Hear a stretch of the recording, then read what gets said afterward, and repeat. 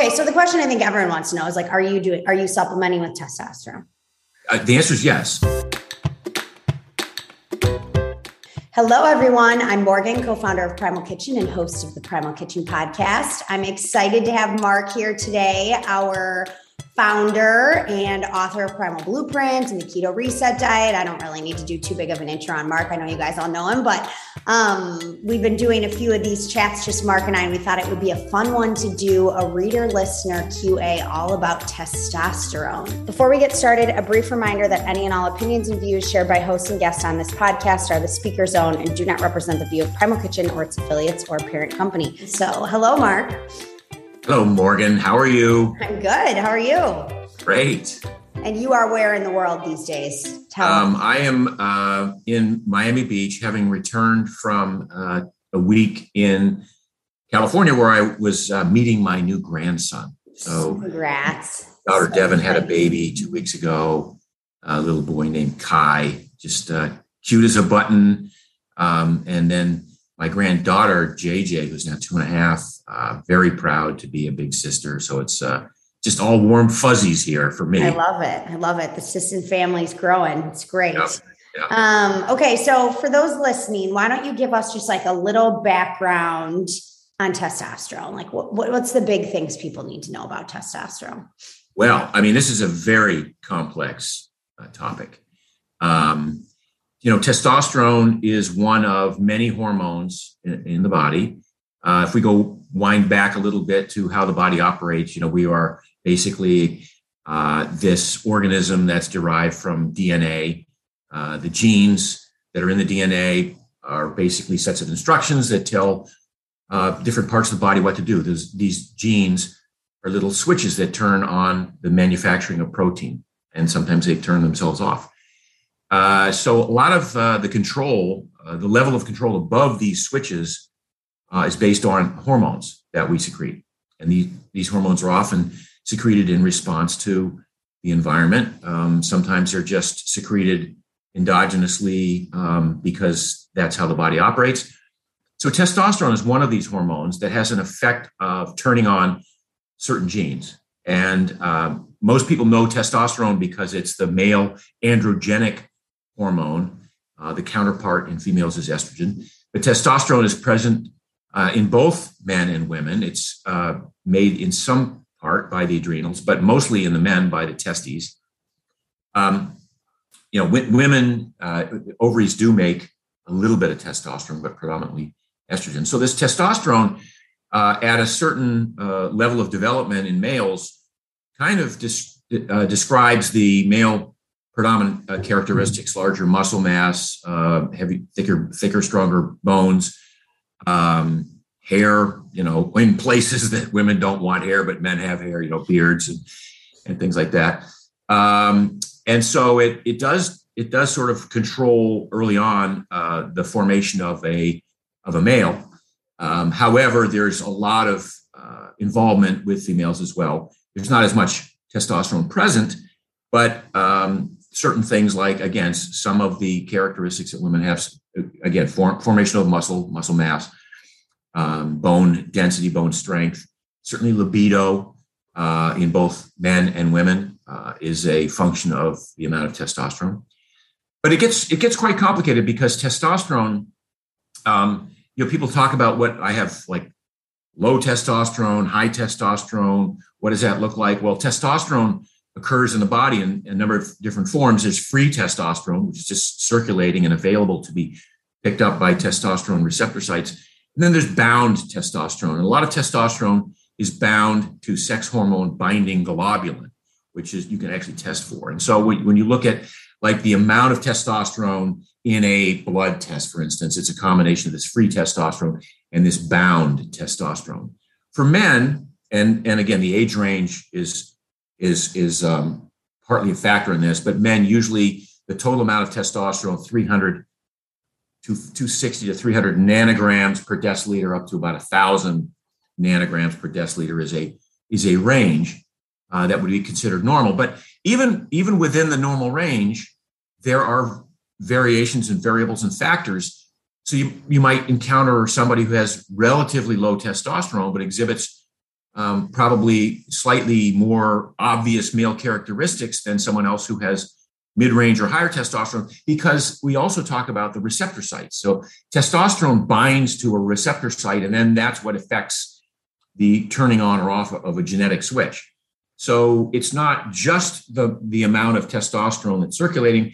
There's also consideration given to the number of receptor sites that we have. So it's a very complex equation, if you will. And so when people discuss, what should I be doing? For my, testosterone, the maintenance of a healthy level of testosterone as a man, predominantly, but also, as a woman, a lot of these things have to factor into this. One example would be like stress. Stress stress increases cortisol, which cortisol suppresses the production of testosterone. So a lot of men who are under a great deal of stress have low testosterone, low T, as it's called in the ads. Yeah. You'll see, right? I have low T. Yeah. And so stress is something that you can't necessarily control for, other than dealing with it, in your own between your ears, in some regards. Some of the things that people, some diets can suppress testosterone. A diet that is high in soy isoflavones, and the elements that are what we would call estrogenic about soy have an anti-testosterone effect on some people, and males in particular. So there's diet, there's stress, there's lifting weights, lifting heavy things. One of the Primal Blueprint laws prompts the body to want to secrete a pulse of testosterone. This is a great evolutionary benefit that derives from the notion that if you stress the organism, you want the organism to A, survive, and B, build back a little bit stronger from that stress. That which doesn't kill me makes me stronger, per Nietzsche, right? So the idea that you go to the gym and lift heavy things and produce a pulse of testosterone and growth hormone, and as long as you don't suppress it with some stress or some dietary things, there is this effect that you become stronger as a result of this little pulse of testosterone that prompts muscles to build a little bit stronger, a little bit more powerful. So I'll leave. Sorry, that was a long introduction. No, I love it. Yeah. Okay. So the question I think everyone wants to know is like, are you supplementing with testosterone? The answer is yes. So again, very complex equation. Yeah. Do I have chronically low testosterone? No. But when I got to my early 60s, I recognized that I want to maintain muscle mass as long as I can throughout the latter part of my life. I'm in the second third of my life, and now anyway. So who knows? You might be in the third quarter of your life. You were. Yeah, it could be. Yeah, it could be. So when I looked at taking testosterone or not taking, I did a lot of research, and my physician said, absolutely, you should take it. There's no downside to taking it if you're an older person, because your body naturally slows down the production of testosterone. And in my case, because my physician knows that I like to push the envelope of athletic performance, and I'm going to be 69 in a couple of months, and I'm still playing, ultimate with 20 somethings and 30 somethings. There's a point at which that's going to be inappropriate, but right now, I'm trying to do that and avoid injury and maintain muscle mass. So there was and because they don't do performance drug testing for pickup games of Ultimate. I'm not at risk of being suspended for 2 years from playing. So. Yeah, it's interesting because it feels like a supplement, but it's treated like a steroid, like in a sense, right? It's almost like people look at it like, oh, you're on roids if you're taking testosterone. Is it shots? Is it pills? Is it creams? What is it? Yeah. So you can. There are pills. There are creams. Some men take creams. Some men take pills. The pills sort of have to go through the liver to be incorporated into the body, and I'm not wild about that particular juncture there. The creams work for a lot of men, and they're compounded by a compounding pharmacy. If you're married, what you don't want is you don't want your spouse to be, rubbing up against you and getting some of your testosterone, in her system. So I do shots. I do a shot once a week. It's not much, but it's a sort of what I would call a maintenance. Yeah. And so I've been doing that for 7 years. Yeah. Do I notice a difference because I've gone off for 6 months just to experiment. I don't even notice that much of a difference when I go off. So it's not like I have a loss of libido or a loss of energy or anything like that. But the research that I've done would suggest to me that there's no sort of danger or contraindication of continuing to take it. And one of the things that happens is if you start to supplement with testosterone, you probably are going to do that for the rest of your life. But it's easy. It's something I've chosen to do. And I think our audience has heard me talk a lot about muscle mass and maintaining muscle mass being probably the primary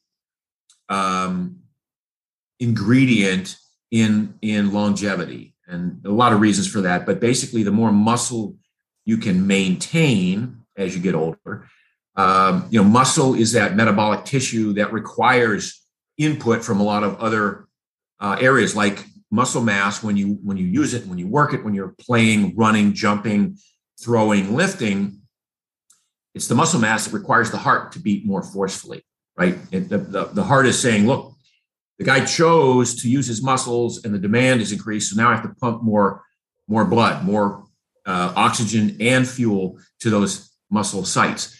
Meanwhile, the lungs are saying, well, I have to breathe in more deeply. I have to be strong at inspiring, at inspiration to provide the oxygen. And the liver has to work harder to keep up and provide some of the substrates for energy and so on and so forth. So every organ in the body benefits from you maintaining lean muscle mass. And the longer you can do this, it's a concept that we call organ reserve. The longer you can do this, the higher organ reserve you have. So in the event that you get sick, and it may be, for instance, so many people who died of COVID last year would have survived had they had greater organ reserve, had they had greater capacity to withstand this viral onslaught that they had. Interesting. The other, I think, component of this is just avoiding injury. Again, the prototypical end-of-life experience that we sort of read about is, the 80-year-old person who gets up in the middle of the night to go pee because his, prostate is swollen and his bladder is weak, trips over the cat, falls, and because that person hasn't built the muscle mass and the strength and the balance to regain balance after tripping, falls, puts a hand out or falls on the hip.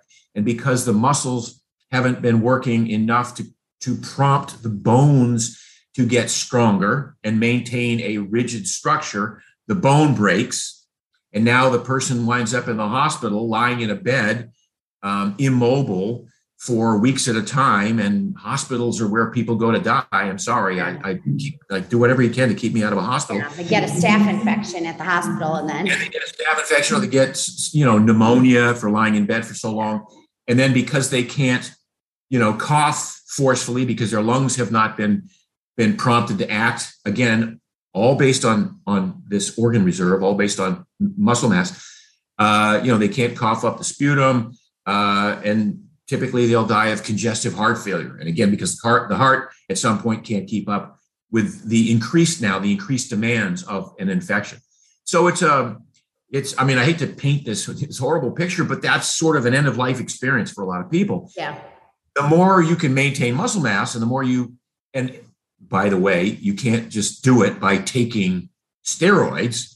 You actually have to do the work, right? And that's back to, there are no real shortcuts here, but one of the assistants to helping this happen is if you're a male and you're in your later part of your life and you want to maintain muscle mass, it's worth discussing with your physician. Yeah. And then do they like do blood work every like 6 months or like how do they Sure. I get blood drawn every 6 months. It's just a sort of a check-in to see what's happening. But there's no, again, so far I've been doing this, been no contraindications of any kind. Yeah. And there's, HGH and stuff is something I feel like that, a little bit less talked about, than testosterone, but something that people would be doing in addition to that. Are you doing any HGH?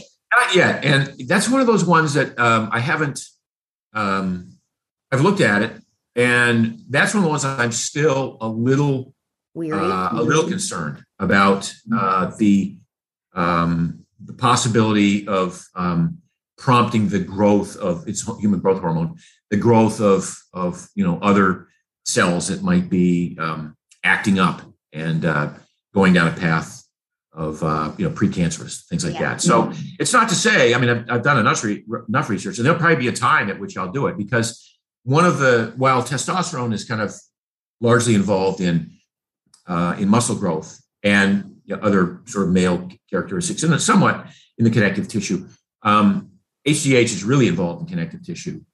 That's the cartilaginous parts of us, the collagenous parts of us, the tendons, ligaments, fascia, connective tissue, all of those things for which we supplement with collagen. Yeah. That's where growth hormone comes. So I'm not discounting the fact that I might, hate to use the word, play around with that at some point, but I might. Yeah. Well, some people are worried, like, what if you have precancerous cells, like the human growth hormone spurs the growth of them faster, correct, accelerate cancer in the body.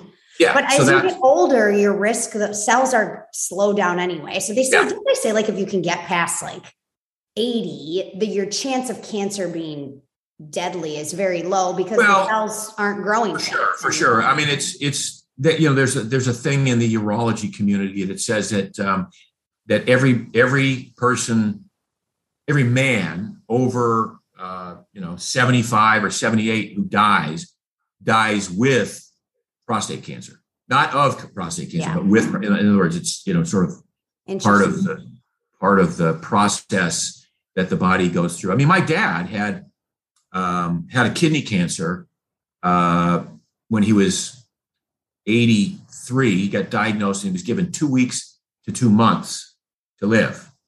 And he lived over five years longer. That's cool. And had some of the best days of his life, because every day he woke up, he thought, is today my last day, right? So it was a weird, and it was an inappropriate diagnosis by the doctor. But the point was that cancer that was discovered because my dad hated doctors, hated going to see a doctor, had gone for another complaint, and then a scan showed this tumor on his kidneys close to his heart. And so, the doctor, all of a sudden, rushes to this diagnosis and this prognosis.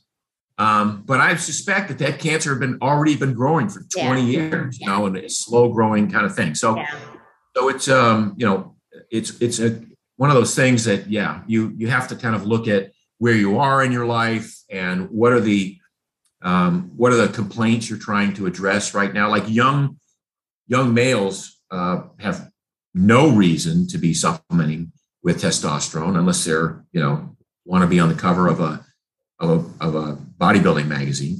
Yeah, talk about that, because one of the questions that came in was like, my boyfriend wants to do it, and he's 28 with healthy testosterone levels. Like, what do you think about young men doing this kind of stuff? What I think about it is I would personally put it off for as long as I can. Got it. And I would take advantage of my youth at that time. There are supplements that you can take that, well, first things you have to control for, are you eating well? Because if you're not eating well, then there's no reason to try and bypass it. You can't supplement your way out of that one. You can't supplement. Yeah. You can't exercise your way out of a bad diet. You can't supplement your way out of a bad diet. And then are you controlling stress? Are you in a job that's stressful? Are you doing all the things in your life that would otherwise support your normal testosterone production, and put you at the top of the top of the heap. I played Ultimate last week with a friend of my son's who's a great athlete who had torn his hamstring in a game 2 weeks before. And whereas I would have been sidelined for 6 months, this guy comes back 2 weeks later and says, I'll play a little bit and I'll mostly throw, I'll be a quarterback. Next thing you know, he's doing some runs and doing some jumps. And I'm like, it's because he's 29 years old, and his normal testosterone is so high, he recovered from all of this. Yeah. Then there are some supplements you can take. Vitamin D, like if you're low in vitamin D is one of the sort of precursor steroid hormones to testosterone. You can take DHEA, which is a common supplement that people take. You can take fenugreek, which sort of prevents the aromatization of male testosterone to estrogen. So some men produce a fair amount of testosterone, but then they have these enzyme systems in the body that either, again, a result of stress, a result of too much soy, a lot of other factors, can aromatize some of their own testosterone into estrogen and cause the antithetical effects, if you will, toward the energetic route that most men want to go down. So there are a lot of things that you can do prior to supplementing, with testosterone. Yeah.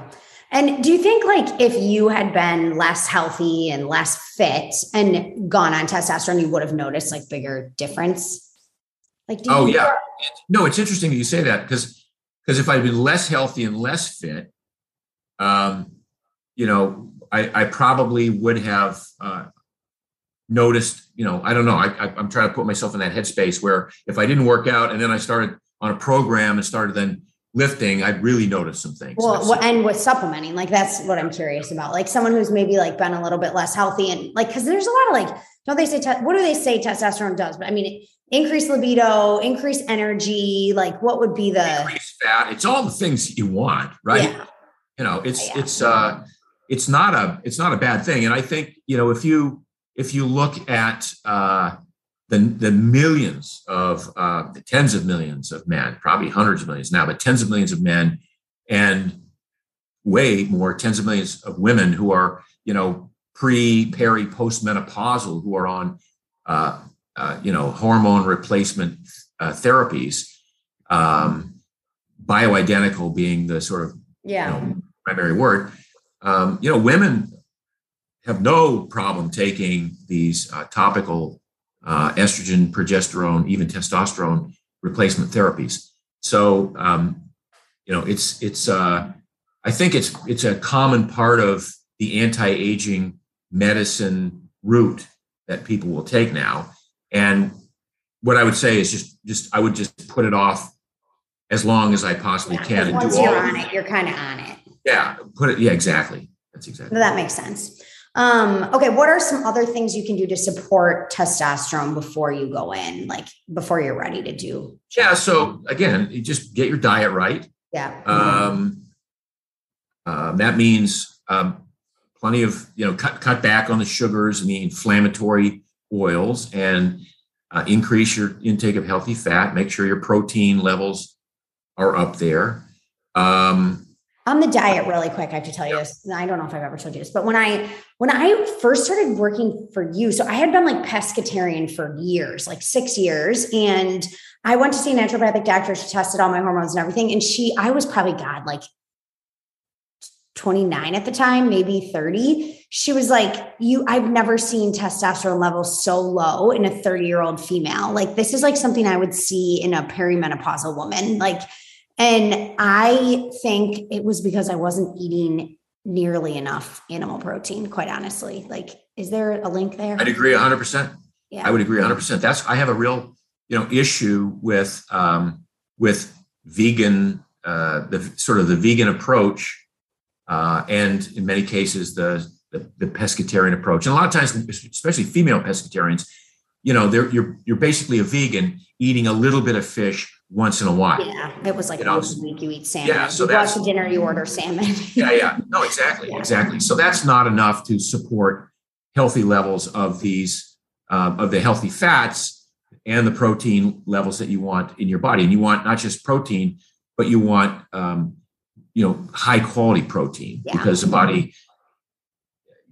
some of these vegan protein supplements that you see are so inefficient in their digestibility and their assimilability that, you could barely call them protein supplements. Yeah. So diet is a big thing there. I think controlling stress, as I said, huge.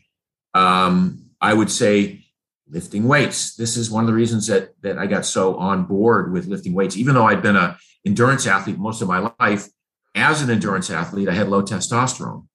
And when I started lifting, my testosterone improved or increased. I'll give you a little interesting story about doping in the Tour de France.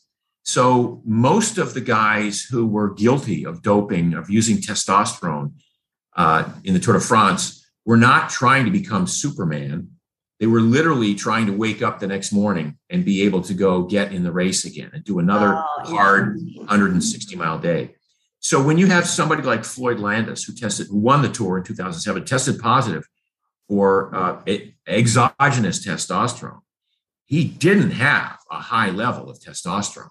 He still had a very low level of testosterone when he tested. It was just that he had supplemented with a type of testosterone that they can identify through mass spectrometry, and that's what he was found guilty of having doped, of having taken exogenous testosterone into his body. But it wasn't like these guys are all trying to get buff and huge and from that. It's literally their testosterone is so chronically low from the amount of training that they're doing that there are some days you wake up and you're like, if you were training, you'd say, I got to go to the hospital. I feel like shit.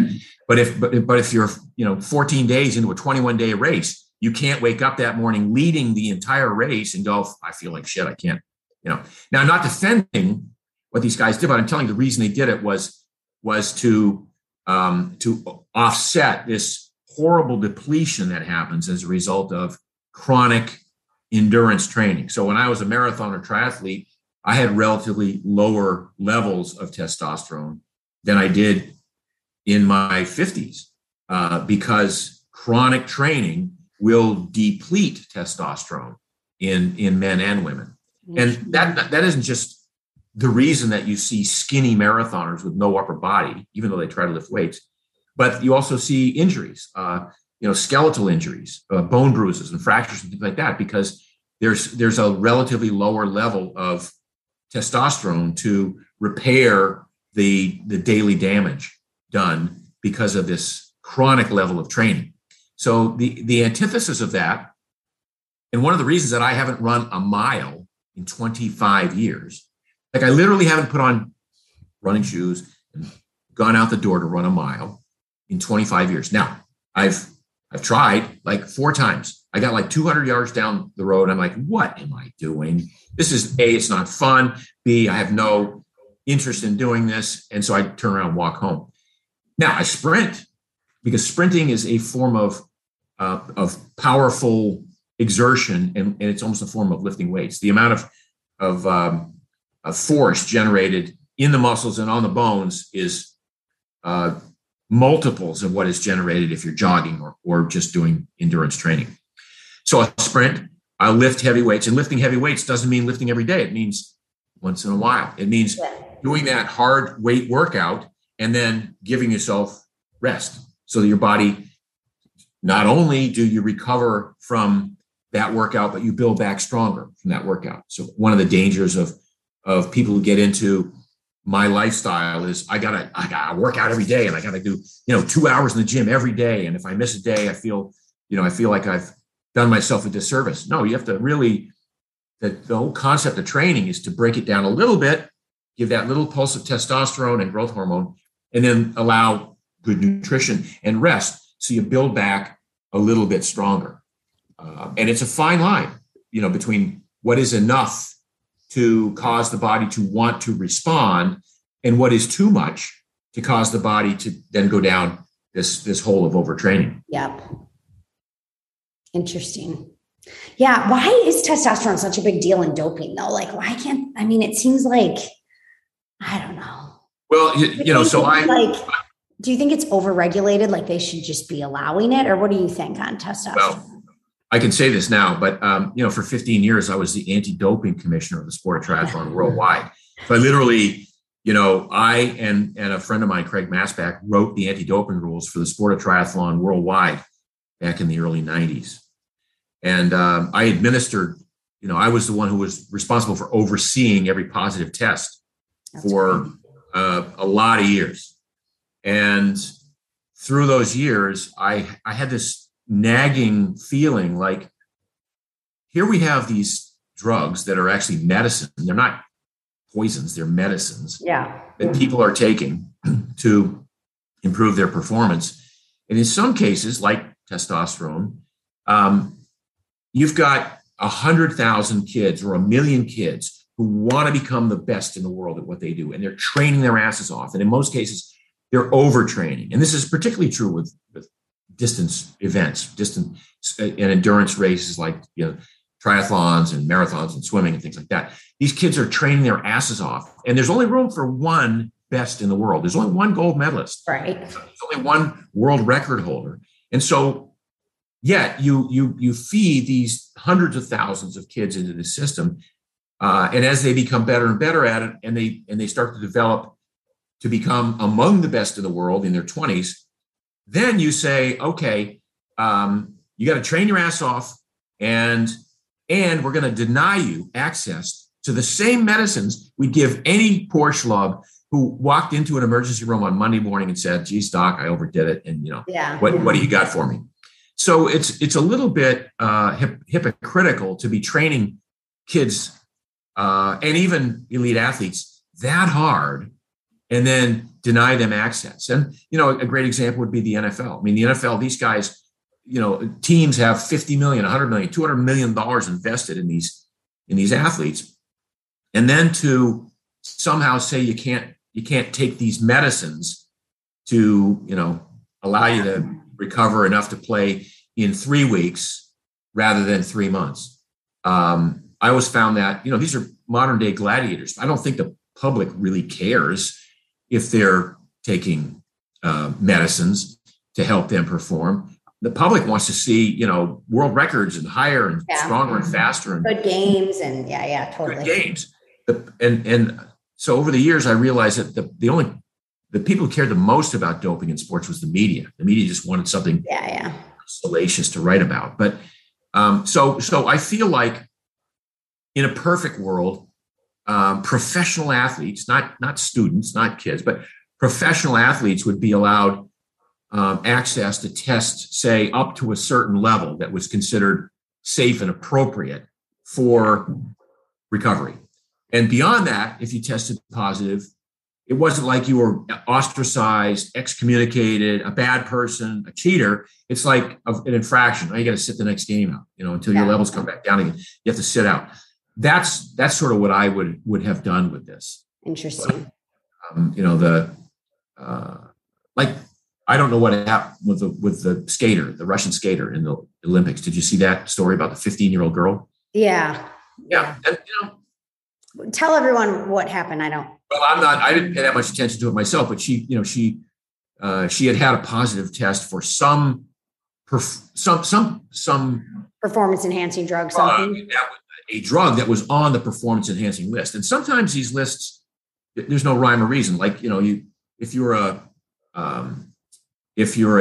cross-country skier or biathlete in the Winter Olympics, almost invariably you have exercise-induced asthma from breathing in this dry, cold air your whole life.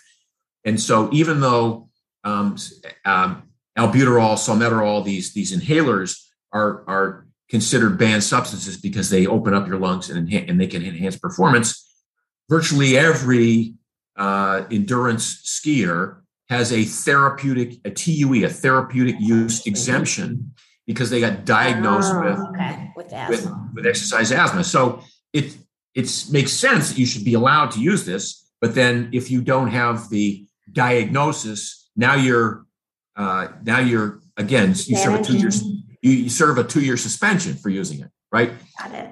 So there's these, and so some of the medicines that are on the list are not that, Agreed. are not that dangerous. Yeah. For the longest time, and it may be cannabis, THC, dope, pot was on the list of banned substances, and yet it's the exact opposite of a performance enhancer if you're doing a sprint event. But the reason for its existence apparently is that because it gives you an unfair advantage of quieting the nerves down the night before a big race, it's on the list. I mean, seriously? Yeah. One of the first cases of an athlete, I forget his name. I think it was Ross Regular Beauty or something like that. A snowboarder in the first time that snowboarding was in the Olympic Games got, his sample came back positive for THC. He'd smoked a joint the night before, or maybe even the day of a half pipe run. Well, the half pipe is a freaking dangerous. Yeah. People, have died. People have broken their necks, had traumatic brain injuries from hitting the edge of the ice, stuff like that. So, they considered that the fact that you would take a hit off of a bong before an event to be a performance enhancer because it quieted your nerves down. And yet they let them wear, headphones where they're playing Nirvana or, some heavy metal shit. I don't know. There's no rhyme or reason. I'm sorry, I didn't mean for this conversation to sort of wander into the area of. No. I think it's interesting because it's like, that's where most people know about testosterone supplementation, right? Like, and so it has this big media, like scary thing. And people think, oh my God, you're on steroids. And it's like, well, really? Like, I mean, this is no different than supplementing. I don't know. Yeah, if you have low iron levels or magnesium, if you have. Correct. And where it gets dicey is you have men. I take a bioidentical isomer of testosterone, but then there are labs that make these variations of androgenic hormones that have other effects. So that's where the bodybuilders come in, and they'll say some of them are, like nandrolone is a huge muscle builder, but it's also involved in speeding up the repair of torn tissue. So it was a favorite among sprinters in the 70s and 80s. And sorry, nandrolone, is that like nandrolone? Yeah, it's called decadurabolin, but the nandrolone was a primary form of a steroid hormone that was a positive test. Okay, got it. But then you have now weightlifters, bodybuilders taking trenbolone. Trenbolone is an animal steroid. It increases the size of animals that you're going to fatten up for slaughter. But a lot of bodybuilders take that because of its water retention properties and its building properties. So a lot of variations of the male testosterone that get incorporated and get abused, I would say. I hear you. Yeah. And so that's where because bodybuilders don't put on 120 pounds of muscle just because they increased their testosterone levels. And there's often a lot more to that. Yeah. And so the testosterone form you are either you like the best would be like a compounded pharmacy bioidentical type of a testosterone. Yeah, it's a cypionate. It's a standard. There's enanthate, cypionate, propionate. There's 3 different basic esters.